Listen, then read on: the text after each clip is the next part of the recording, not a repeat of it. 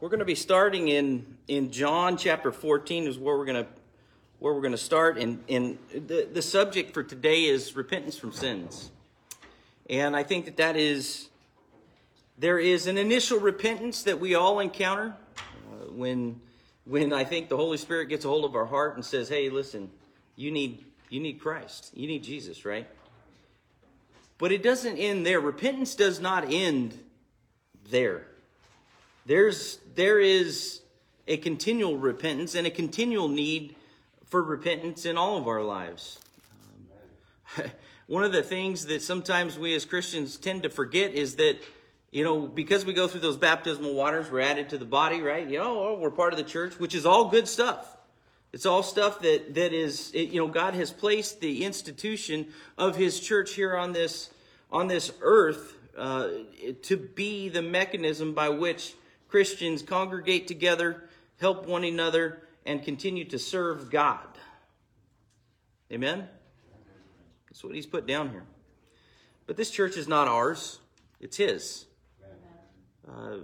The gospel is not ours. It's His. Repentance from sin is not our responsibility.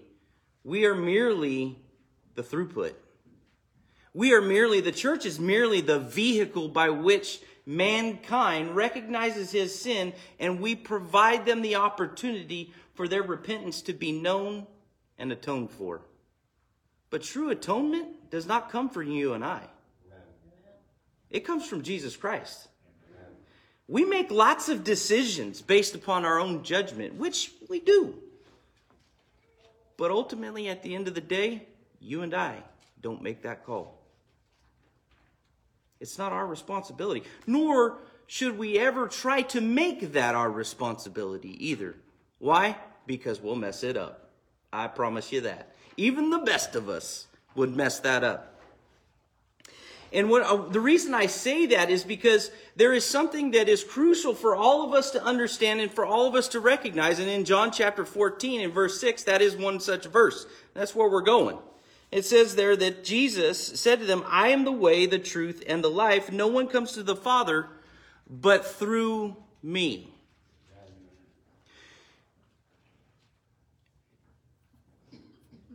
There is an idea and a concept out there that salvation, and you could say, is in the body. Well, it is, inasmuch as that body is right and true and founded in Jesus Christ. Otherwise, you just got a really cool club. If you ain't got Jesus, you ain't got it. He is the author and perfecter of faith. Is He not? Thank God for that. As He says there that He is the way, the truth, and the life. No one comes to the Father but through Him. You could say that mankind, in and of ourselves, in our natural state, we cannot approach God. Why? Because we reside in sin. The very nature of mankind, the very nature of who we are, this flesh that we have, the very nature of it, because of the original sin in the garden, because of Adam and Eve, when they sinned and they partook of that fruit and got kicked out of the garden, mankind has been frightened and scratching to get his way back there ever since. And the only way to get back into that garden or get back into that relationship where we can have communication and communion with God is through Jesus Christ. There is no other way. It only comes through Him.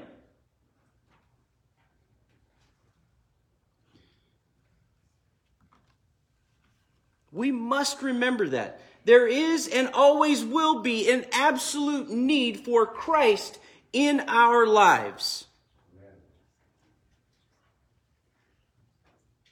His sacrifice on the cross, brethren, did bring about salvation to all men. But the reality of it is that not all men take advantage of it.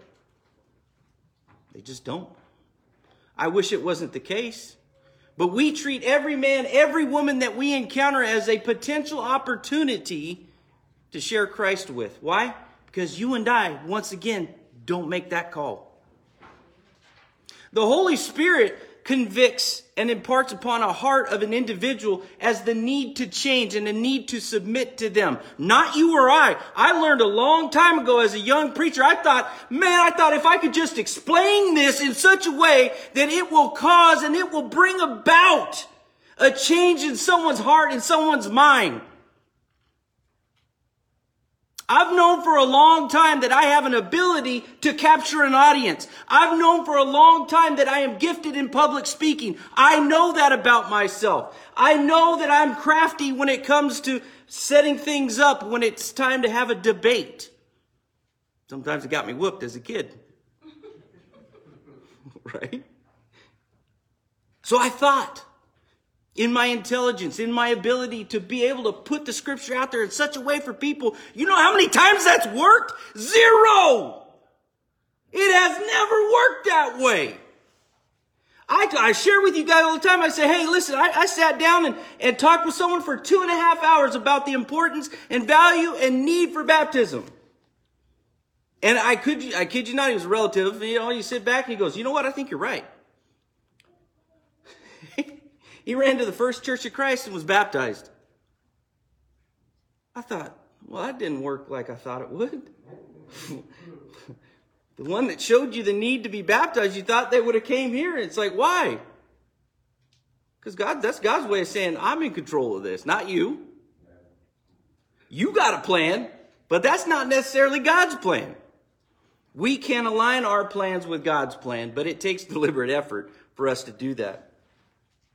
We have to understand that even though there is an initial recognition in all of our lives to go that Jesus is the way because my way is not working, right? But there is also a continual effort as a long-standing Christian in order for you to be able to say, I got to be reminded that Jesus is the way, not my way. Because what happens to good Christians is we spend a lot of time praying and reading, but we don't do a lot of things of applying the scripture. We don't spend the time to go, listen, this is what the Word of God teaches me. What do you mean? It's practical at that point. When you say Jesus is the way and you have submitted yourselves to His way, it takes application. There's plenty of Christians that we, and myself included, over the years have complicated and made things difficult on myself because I try to do it my way and not His way. So even the long-standing Christian, somebody that sits in a pew every Sunday, needs to be reminded and constantly focused back towards Jesus Christ. Because life changes, doesn't it? It's dynamic. Circumstances, people that are brought into your life, changes that are otherwise unforeseen. You look at it and you go, well, I didn't see that coming, but God did. Oh. Well, He's all-knowing and all-powerful. So we have to go to Him to light the path, to illuminate the way. It's important for us to remember that. In Matthew chapter 3,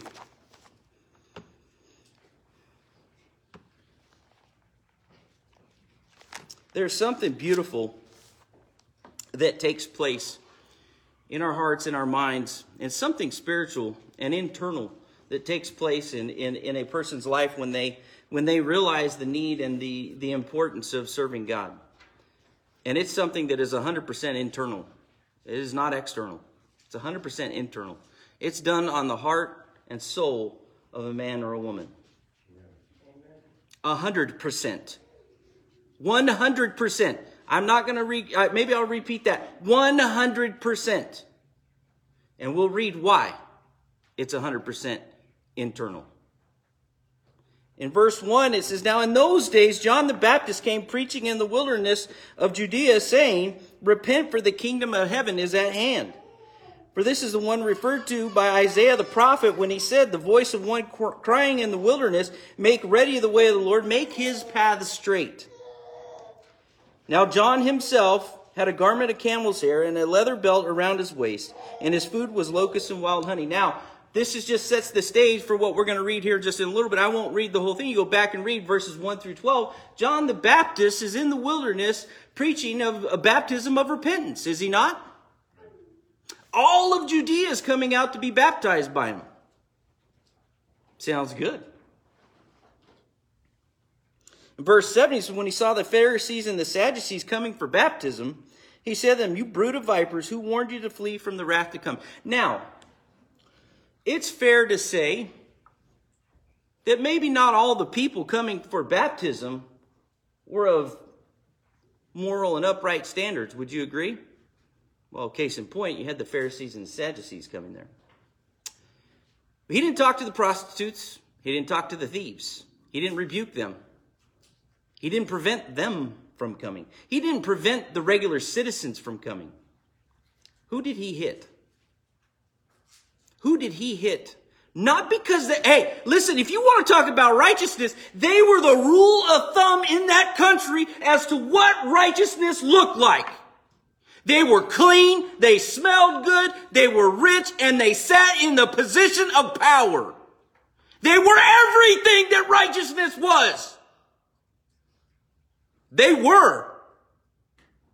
Yet, John the Baptist says, whoa, hold on a second here.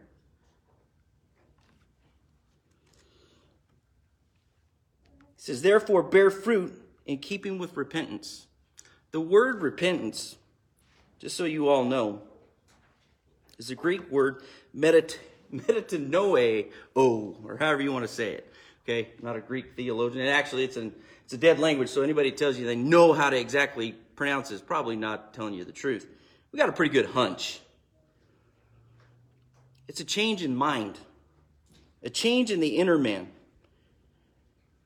particularly reference to the acceptance of God's will, the giving up of definitely the courses denoted by the following word anyways. The point is that the notion of the change of an inward man. What do you mean? Listen, the Pharisees were already clean. They were already righteous. John the Baptist did not gauge them by their physical filth or lack thereof.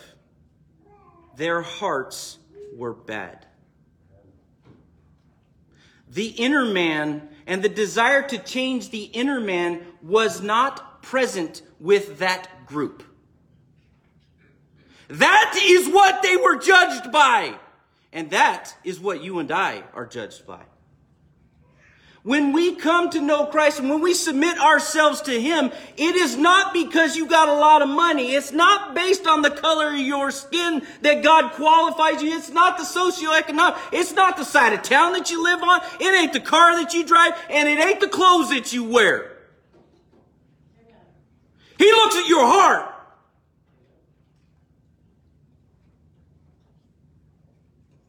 The fruits that he's talking about there are not physical. The fruit that he is talking about there is spiritual. He's looking at their heart. Brethren, if we deviate from the value and importance of man's heart, we have gone the way of the Pharisee and the Sadducee.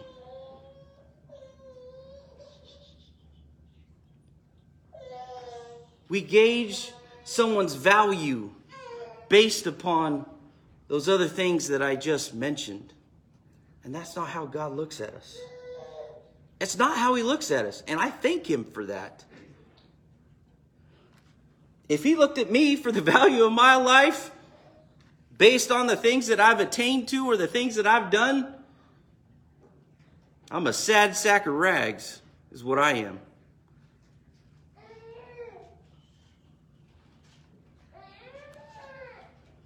And he says, and do not suppose that you say to yourselves, we have Abraham for our father.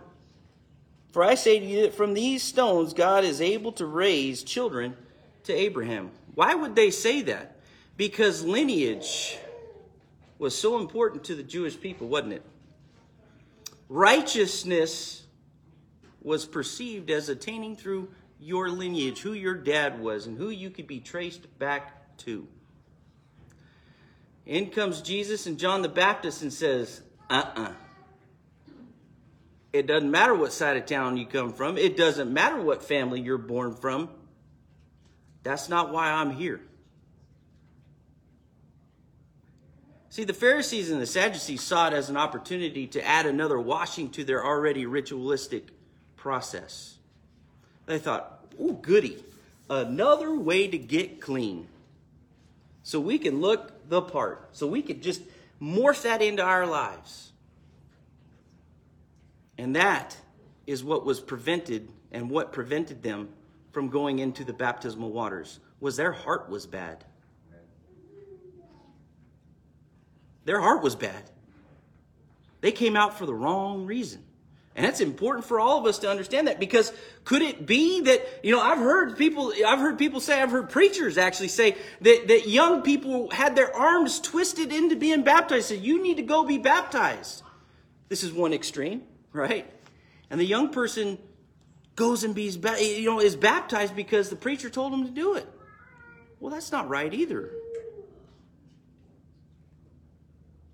And sometimes we look at serving God as joining a club. Listen, folks, take a look around. If this is a club, we're a sad club. We're all different. It's not that great of a club when you look at it from man's perspective and man's eyes. It's more than joining a club. It's not joining a club. It's submitting yourself to his lordship and the lordship of Jesus Christ. Being added to the body to be a member, to become a part of something that transcends this world. That has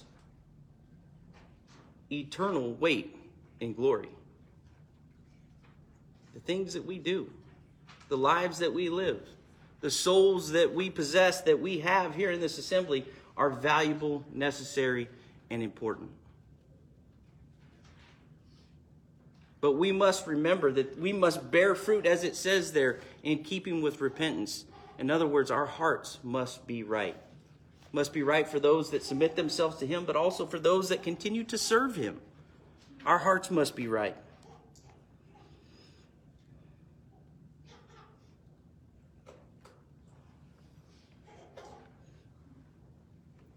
The cleansing that Jesus Christ offers is an internal cleansing.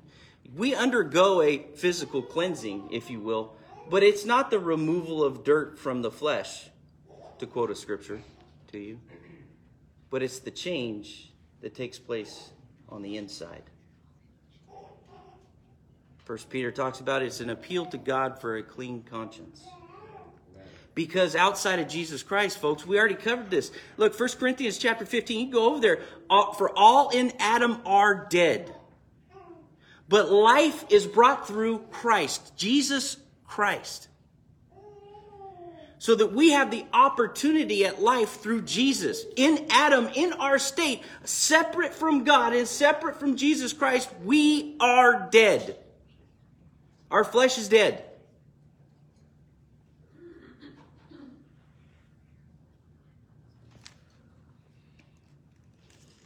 Luke chapter 5, this is another important thing for us to remember. And in twofold, when we look at the scripture here in verses 27 through 39 here, in verse 27 there it says, after he went out and noticed a tax collector named Levi sitting in the tax booth, he said to him, follow me. And he left everything behind and got up and began to follow him. And Levi gave a big reception for him who was in his house. And there was a great crowd of tax collectors and other people who were reclining at the table with them. The Pharisee and the scribes began grumbling at the disciples, saying, why do you eat and drink with the tax collectors and sinners? Now, I coincidentally, I had read some scriptures and done some studying earlier in this week where I actually was reading in Matthew chapter 3, talking about bearing fruit and keeping with repentance, but also this scripture here that you read here, you're like, man, this is kind of interesting. But I was preparing for today, and you're like, I already read some of this stuff, and it just keeps, popping up. And it says that they were grumbling, saying, you eat and drink with the tax collectors and sinners. And there's another passage, another place where Jesus addresses them, and he says, hey, listen, what can we do to be saved? He says, listen, he told the soldiers, he says, don't take money by force. Take what is only owed to you. What? He also told the tax collectors, Just like in today's day and age, right? Wonderful IRS, right? You know, they take from us, don't they? And some say, no, I give it to them. Okay, fool yourself. Try not paying them. I did that once. They come and take it. Like right now. They don't tell you how you would like to pay them. They tell you how they're going to take your wages. And it comes usually in the form of 25% each paycheck. Speaking from personal experience. Or pay in full. What do you mean pay in full? Pay in full. You owe us. Okie dokie. Right? It's an unfortunate experience that I'd never, it's happened to me a couple times. Happened to me when I was a young man. I'm a slow learner, right? Happened to me when I was a young man, and then it happened to me later in life. You're like, whew, boy, I just needed to be reminded of how ruthless they can be, right? Tax collectors in that day and age, they were notoriously known for taking more that was owed to them and lining their own pockets. Now, I'm not saying the IRS does that. Our government does, but that's another subject, right? Look at the special highway tax that we've been paying for in the state of California. And we got worse highways in the western United States. Anyways, another subject for another day, right? So hanging out with the tax collectors and the sinners was something that the righteous people of that day and age, they did not do that. This comes up later as well. You say, what do you mean? Well, when you had the transition and the opening up in the church of Jews and Gentiles, Peter, the man through which took care of God's people after the ascension of Jesus Christ, Peter, in that conversion, it says, hey, listen, I've never eaten anything unclean. And God tells him, don't you declare something unclean that I've declared clean. What? A little self-righteousness comes in a long ways, doesn't it? It permeates the existence. Why? Because not only are here in the gospel, you're talking about righteousness and unrighteousness, and now you talk about in the New Testament where he starts witnessing to the Gentiles, now you're talking about a non-Jew, allowing a non-Jew into covenant relationship, into the body. And then, whoa, wait, hold on a second. Why? Well, because Gentiles were viewed as unclean. Tax collectors and sinners viewed as unclean, weren't they? Aren't they? Even for us today. You look at the people that we deal with, you say tax collectors or thieves or those kind of things. Hey, not good. You shouldn't be doing that kind of stuff. I can take a look around the room. There ain't a whole lot of us in here running around with a bunch of thieves, right? Why? Because we value our stuff. We don't want to do that. And we know that when you surround yourself with bad people and things like that, it costs you, doesn't it?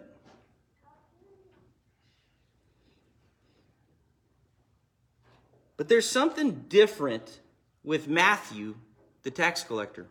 Something that took place in that verse there. It says, after he went out and noticed a tax collector named Levi, that's verse 27, sitting at a tax booth, he said to him, follow me. And he left everything behind and got up to follow him.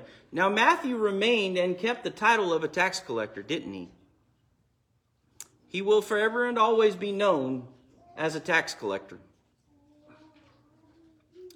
But once the Lord got a hold of his heart, his identity was found in Jesus Christ.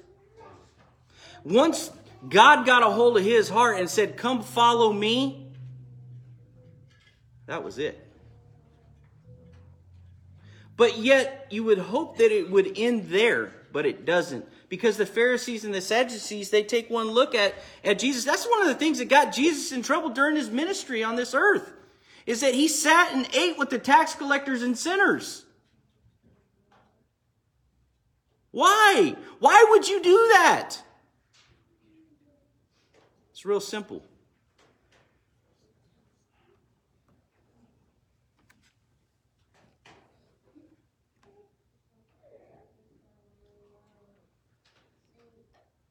It says in verse 31, he says, and Jesus answered and said to them, it is not those who are well who need a physician, but those who are sick. I've not come to call the righteous, but sinners to repentance. I shared with you guys a very interesting experience when my wife had coronavirus a month or so ago, whatever it was. I called her doctor, and she had not been to the doctor in 4 years. And so I was hoping that there would be some, that I would get some help from this doctor, who I know personally, by the way. I've taken Kung Fu classes with him. Yes, this non-flexible thing standing before you today took Kung Fu, okay? So just bear with me, okay? And so I took Kung Fu with him, and so I know him on a first-name basis. And I asked, obviously couldn't get a hold of the doctor. And he said, hey, I was hoping to, get my wife in there so you could see her, because she's in pretty bad shape with this coronavirus. Well, the nurse or whoever it was at the front says, well, she's going to need to be well and get a negative test before we'll see her.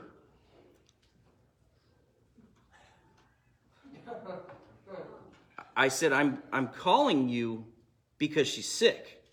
Yeah, I understand that. She needs help. I was hoping you guys could help her with that. Well, she's sick. She can't come in here. And I asked her very nicely, I said, so you're telling me that I'm calling to get my wife treatment or some kind of help or be evaluated by the doctor. You're telling me because she is sick, which is also the reason I'm calling, that you will not treat her because she is sick. And she said, well, when you put it like that, yeah. I said, when people are sick, they go to the doctor. Do they not? Yes. So you're telling me my wife, because she's sick, can't come to the doctor. Well, when you put it like that, yeah, I guess I kind of am. You're telling me I have to bring her back when she's well. Yeah. Then I don't need you. And she said, well, I understand. And hung up. We go, what? How does that correlate? It's the same thing for us. When someone walks through those doors and tells us they need Jesus Christ, we give them Jesus Christ. That's our responsibility. When someone says, I need to submit myself to the Lord, we provide the avenue through which they achieve that. Telling somebody that they need to get well before they see the doctor is asinine. It's foolish. It makes no sense. It's like telling your doctor, I need your help, and them telling you, come back when you're well. Why? That makes no sense.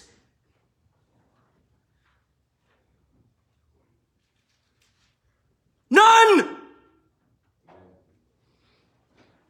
Zero. Unless you're a Pharisee and a Sadducee. Unless you take the stance that you need to obtain. You're not supposed to be sitting and eating with the tax collectors. You're not supposed to be doing that. Why would you do that? Folks, wake up. That's where the ministry is at. If it's not there, we're in the wrong spot. We're in the wrong place. If you ain't dealing with broken and people in need of repair, you have surrounded yourself with the wrong group of people. The church is a hospital for the soul. This is where broken souls come to be healed. Not by you, not by me, but by the Spirit of God. We help. We're the throughput. We're the avenue by which they receive that help. Brethren, if we try to accomplish that any other way,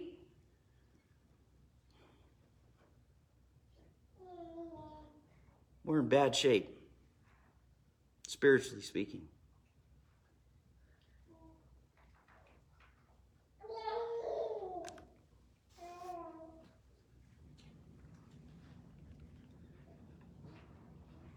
I don't know if I've shared this with you guys. A lot of years ago, I had a supervisor. He was a corporate boss of mine. And I had friended a Cajun, okay, this company I worked at. How many of you guys got experience with Cajuns? Okay, you do. Probably the Navy, right? Okay. Cajuns, they're a different group. They okay, everybody knows who Harry Connick Jr. is, right? Yes? Okay, he's kind of got that Louisiana drawl, and he cleans it up for TV. A Cajun, or for that matter, a Creole, you can't understand them. They speak English, but it doesn't sound like English. So I was in a meeting one time. This Cajun guy was in the meeting, and we're in Houston, Texas, and that's where our corporate office was. And in a big old safety meeting, and this guy's talking, right? And I'm looking at him, and I can tell what he's saying is in English, but I can't really, I'm getting like every third or fourth word from this guy. Right? And I'm like, what in the world? And I'm not going to tell you exactly how our conversation went, because I learned a new terminology for them that I did not know existed up until then. And he says, I'm a Cajun. Well, this guy me and him ended up thick as thieves. I mean, we were buddies. And he actually was a mentor to me, because I was still at that time, I was still in my mid-20s at that time. And so I was young. I didn't know what I was doing. And this Cajun guy, takes me under his wing. Now, he drank, smoked, and chewed. Okay? And had a foul mouth. Okay? Some of you go, oh, why would you be around some? Listen, I worked in the oil fields. Okay? If your parameters for not liking somebody is that they drink, smoke, or chew, you're going to be pretty lonely. I'm not saying I participated or engaged in the behavior, because I did not. But, the point of it is that he was a brutally honest guy. This guy told you exactly what was on his mind. Sometimes you didn't like it, and sometimes you didn't like the way he told you, but he was 100% brutally honest. Now, my corporate boss at this place was not that way. Never said a foul word, didn't drink or smoke, was an avid runner, very healthy, very, very healthy, in his mid-50s, and man, looked like he was like 45 years old. But would lie to you as fast as you could, shake a stick at him. That guy would lie and would do some really sneaky, underhanded things. Well, obviously, for reasons that are pretty clear, I did not get along with my corporate boss very well. I still gave him the respect that was due him, but I did not spend any more time with him than I needed to, because he was dangerous, okay? Dangerous for my career, dangerous for being around because of the treachery that went along with him. One time I got called into the corporate office. My corporate boss says, hey, Jeremy, I got to ask you a question. He says, I know you're a churchgoer and all this other kind of stuff. Yeah, it's all true. He says, how come you and Felix are so tight? His name is Felix. His name is Felix. Felix Guidry, actually, was his last name. And I said, what do you mean? He goes, well, he doesn't do things the way that you do. He goes, well, I'm your corporate boss, and you got a better relationship with him. And I looked at my boss and my corporate boss, and I said, but Felix doesn't lie to me. I know what I get with Felix. I get 100% honesty. I don't like some of the things that he does, but he's also taken the time to show me things and to demonstrate things to me. And I told my boss, I said, I don't get that from the rest of this group. The rest of this group is trying to bury me. They're trying to make me look bad. I said, Felix is just trying to help me, and he's 100% honest. And I said, I can deal with honesty. I can't deal with treachery. And, the boss looked at me, and I was speaking about him, and he knew that as well. And he said, understood. I did not gauge Felix by his looks. I did not gauge him by the kind of car that he drove or the accent that he had or didn't have. I gauged him by the way he treated me and the actions and the core of who he was as an individual. He was fair and he was just. He didn't lie to me. Never, not once. And helped me. I looked at his character rather than his appearance. And that's how God looks at us. God looks at us at our heart. He looks at us at a soul level. Not no matter how pretty we look on the outside or any of those other kind of things. He looks at the content of who we are.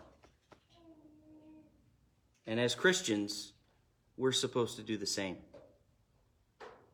Because it was done for us, so we have to do it. And it should be a fundamental approach for us as Christians to look at the content and the character of an individual, not anything else. Side of town they live on, side of kind of car they drive, the color of their skin, what language they speak, any of those things. As Christians, none of that stuff matters. What matters is the heart of an individual.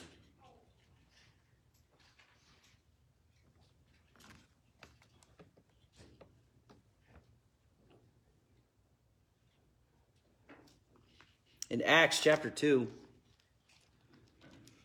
something that miraculous takes place, and I put it in the email I sent out yesterday.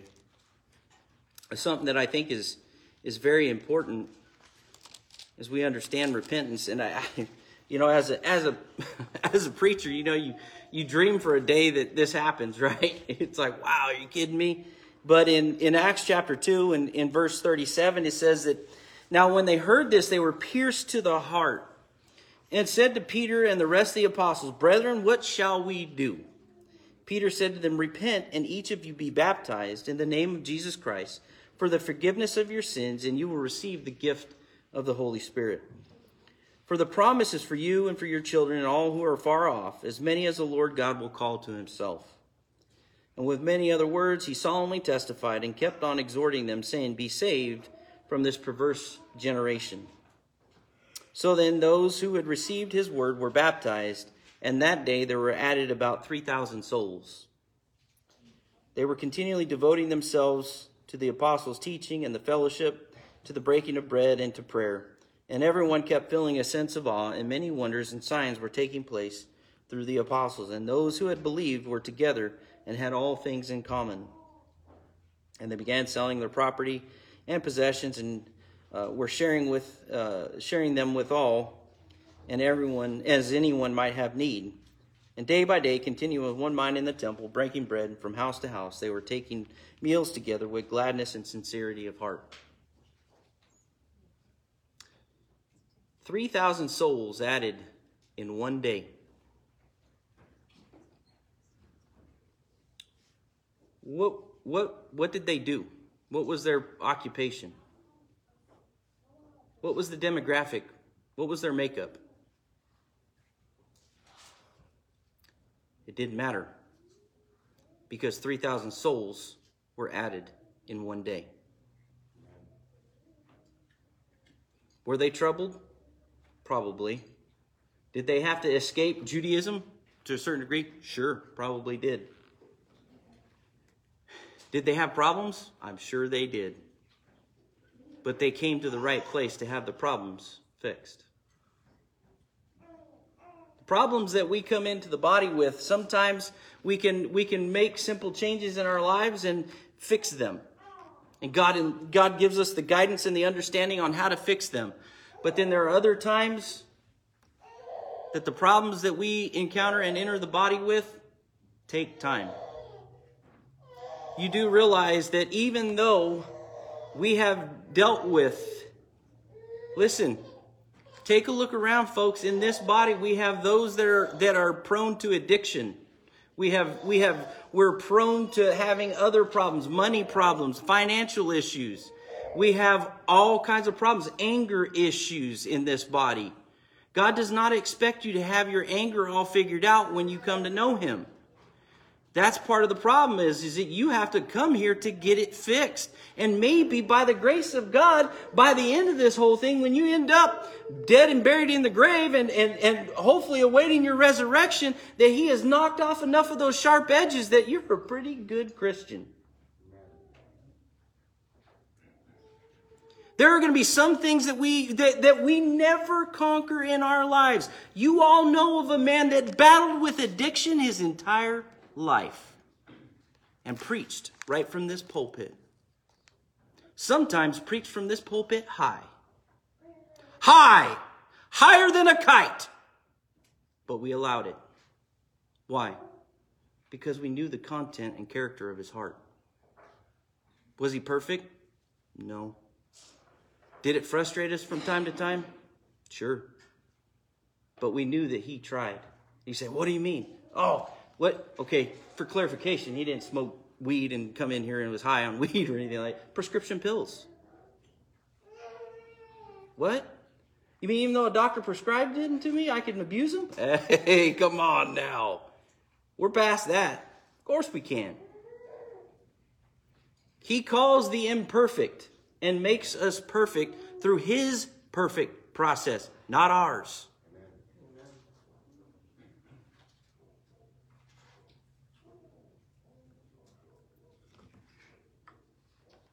When I came to know the Lord and began to serve Him, do you think that I gave up drinking and partying right away? I did not. Were there times when I came to church that I was still hungover? I did. Were there times that I was around people that I shouldn't have been around while a member of this church? Absolutely. But I thank God for His patience. And I thank God for His mercy. Because He didn't give up on me. And in spite of my failures, in spite of the challenges, in spite of the horrible things that I have done, He still loves me. And He still loves you. That's right. God gives us that opportunity. You see, a lot of times as Christians, we do a really good job at putting on, if we put on the right clothes, if we say the right things in the right way, we give the perception sometimes that we have it all figured out. And truth is, we don't. Every one of us has got a drunk uncle that we got to deal with at Christmas. Right? I'm just using that as a metaphor, you know what I mean? But, you get what I'm saying. In other words, we all got families and we all got issues in our families. Even good families got issues. We all come from broken messes, and that's what makes this our submittal to Him and adherence to the gospel such a beautiful thing, that He can take such a broken character that stands before you today, and I'm twisted. I'm telling you right now, I'm broken and twisted. Up here, in here, all kinds of places. But in spite of the brokenness, in spite of the twistedness, He can use me. And if He can use me, I'm telling you guys right now, if He can use me, He can use you.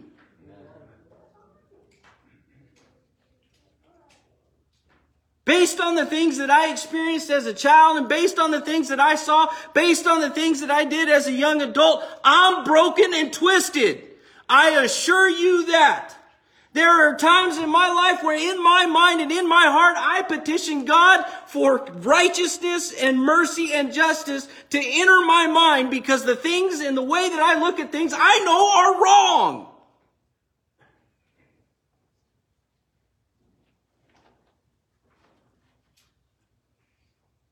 But that's the beauty of being an overcomer. That's the beauty of allowing God to infiltrate our lives and our hearts and our minds, to allow Him the opportunity, as it says here that we're reading about, that when you give yourself to Him, and 1 Peter talks about He creates in you a clean conscience. He gives you the ability to say that that's not right. It doesn't mean you get thrown out with the trash. No, that's quite the opposite. It means He can use you. Because in our weakness, His power is perfected. You understand that? See, here's the problem. Sometimes we're not honest with ourselves, and we don't say that we're weak. We think we're strong, and I'm as guilty of that as the next person. Trust me. And sometimes when we go too far with that, what happens? God brings us to our knees. We need to be brought weak every once in a while, because sometimes when that happens, God gets your undivided attention.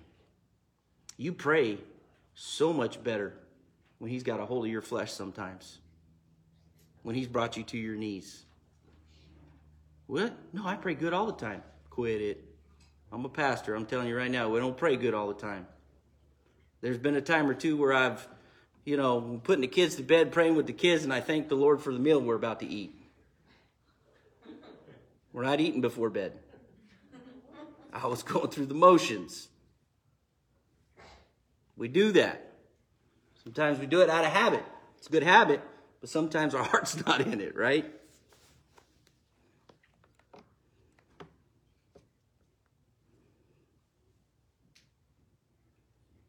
Second Corinthians chapter 5. Some of you are looking at your watches going, how much longer you got? Well, I'm almost done, okay? Famous last words of a preacher, right? In 2 Corinthians chapter 5,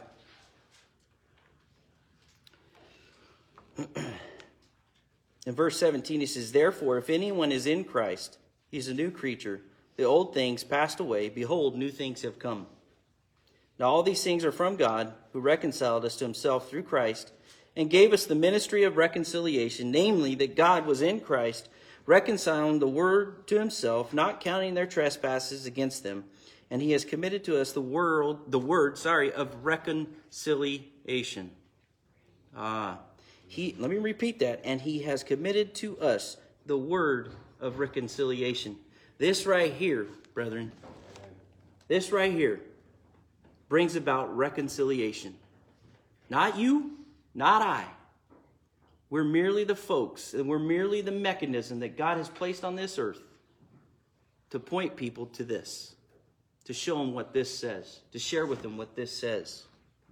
It says there, we are a new creature, and old things have passed away. This newness and this creature thing that we're talking about there, you go over and read Romans chapter 6 as well. The change that takes place in an individual takes place on the inside. This new creature, if you're in Christ Jesus, means that you now have the Spirit of God in your life and in your heart to tell you, to convict you of right and wrong. But it only comes after you submit yourself to his lordship. When you make the commitment that says, he's my God and I want to serve him. What does that look like? It's linear and it's progressional. In other words, it goes on and on and on.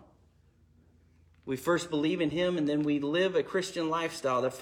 I always say the first physical step that we can make, first physical act of faith. Remember this, first physical act of faith, because baptism is an act of faith. It may be physical in nature. In other words, you fill a baptistry, you go in there, you get dunked underwater, and you come out. But make no mistake about it, that is an act of faith. Because the change that takes place in a person's life, their conscience that we know and we read, and when we get that new conscience, that's not something I can hand you a plaque and go, no, here you go, you got your new conscience.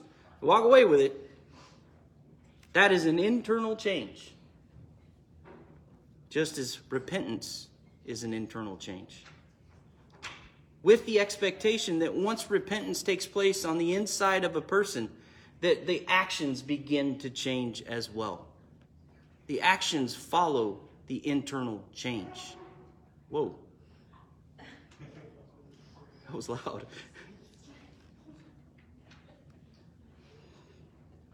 New things have come. We get to walk in a newness of life, and we get to be, as it says, who reconciled himself through Christ and gave us the ministry of reconciliation. You do realize that every single one of us in here is in a state of a need of reconciliation, because mankind in our natural state cannot be in the presence of God. We need Christ to be the medium through which we approach God. And that is achieved. And reconciliation takes place in all of our lives. And there is a continual need for reconciliation. What do you mean? Listen, we make those initial steps. We make the initial faith. We make the initial baptism. We make the initial commitment to those things. But guess what? It's a lifelong endeavor. And there are some times that some months are good. Sometimes some days are better than others. And then sometimes not. Right? That's the way it works.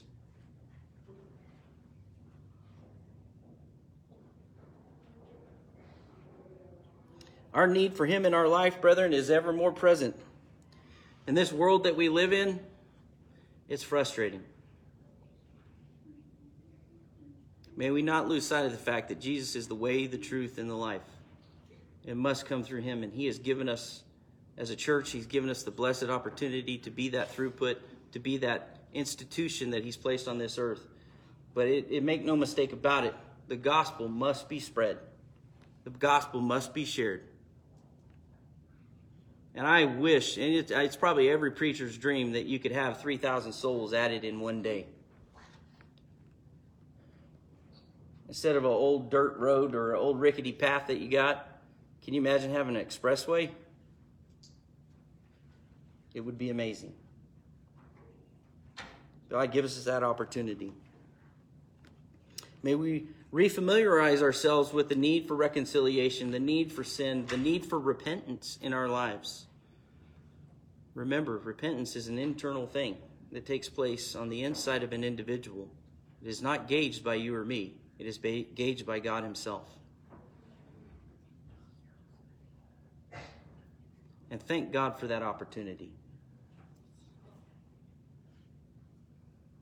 Thank God for the blessed opportunity to be here. To have the responsibility to be His people. And this image placed here. Without it, folks, we ain't got nothing. May the Lord bless you and keep you.